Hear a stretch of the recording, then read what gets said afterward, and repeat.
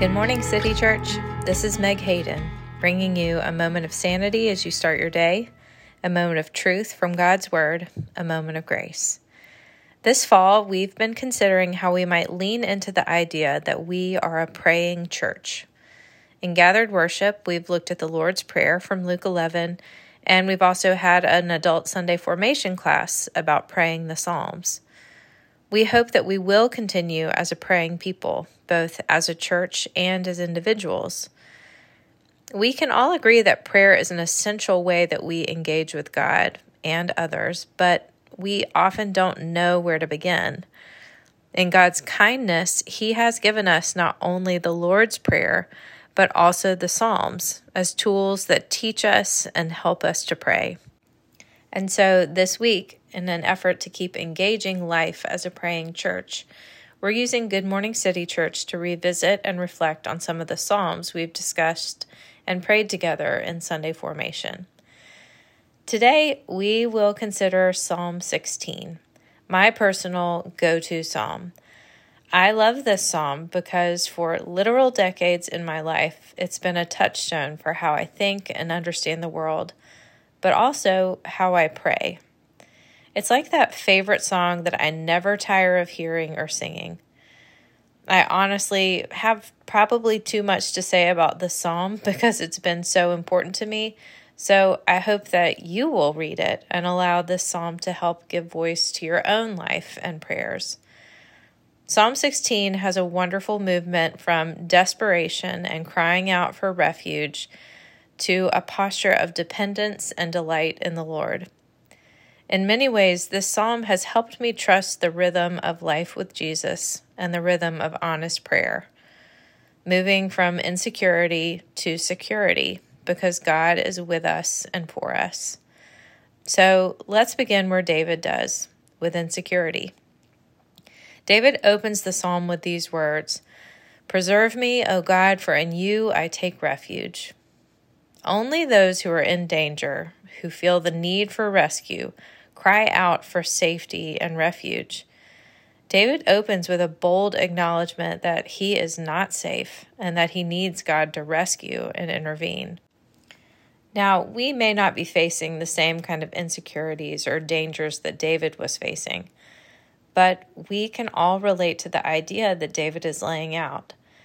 We need rescues from pressures from without, but also pressures from within, our own temptations to run after other things besides God. Without God's rescue and refuge, we are insecure and life is uncertain. And yet, David's words do not leave us awash in these insecurities. We get to listen in to David as he tells his heart what is really true, as he recounts the security that he and we have in God. In verses 5 and 6, David writes, "The Lord is my portion and my cup. You hold my lot. The lines have fallen for me in pleasant places. Indeed, I have a beautiful inheritance." I love these verses because David helps me to see that God is the source of his security and his confidence. Casting lots, or, quote, your lot in life, is often seen as unpredictable, and yet David has confidence that God holds all things, even those things which might seem random or uncertain. God is in control and gives the security that David longs for, the security he was crying out for in the very beginning of the psalm.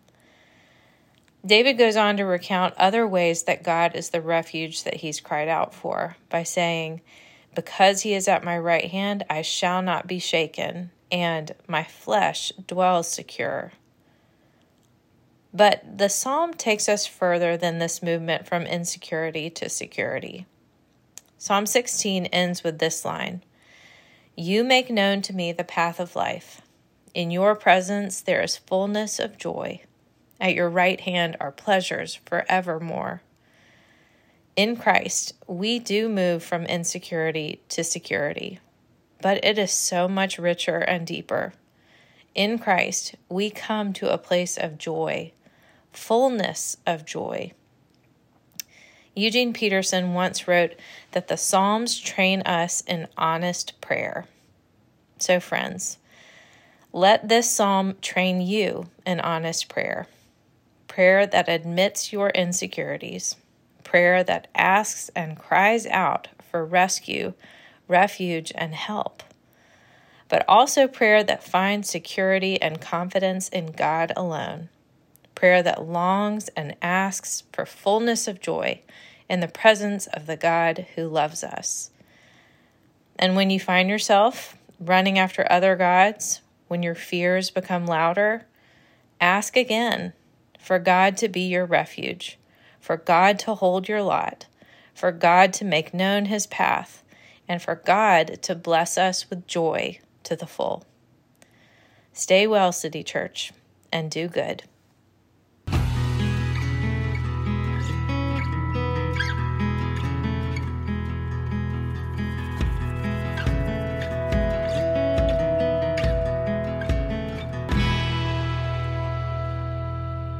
Good Morning City Church is a weekday podcast produced by the staff and members of City Church of Richmond, located in Richmond, Virginia.